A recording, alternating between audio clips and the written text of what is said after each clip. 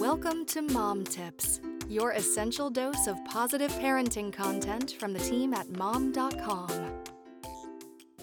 Disclaimer: the advice on mom.com is not a substitute for consultation with a medical professional or treatment for a specific condition.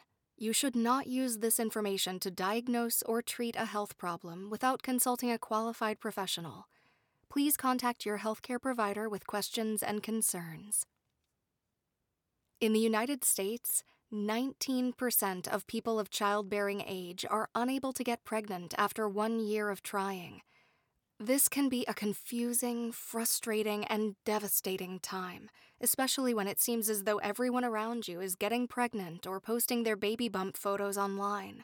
If you are trying to get pregnant to no avail or are struggling with infertility and your partner's infertility has been ruled out, there are several types of fertility treatments available to assist you in growing your family. The most common cause of female infertility is failure to ovulate, which occurs in 40% of women who struggle with infertility.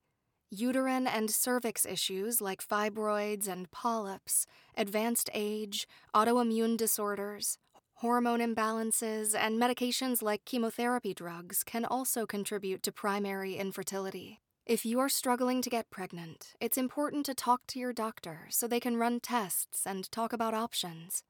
Assisted reproductive therapy includes processes like artificial insemination, in which donor sperm or the individual partner's sperm are placed in the reproductive tract during ovulation. Similarly, intrauterine insemination places sperm directly in the uterus, close to the fallopian tubes, to increase the chances of becoming pregnant. If neither are successful, an individual may undergo in vitro fertilization, in which egg and sperm retrieval and fertilization are completed in a lab, and the embryo is then transferred to the uterus. In some cases, a person who hasn't had success becoming pregnant may consider cryopreservation or egg freezing, egg or embryo donation, or seeking out a surrogate. Regardless of the chosen option, surrounding yourself with a helpful and understanding support system is key, so you can take care of your mental health as well during this time, especially since financial concerns can add another layer of stress. No matter what treatment you decide to use, each can come with significant costs. The American Society for Reproductive Medicine provides a comprehensive list of resources and support options for those struggling with infertility.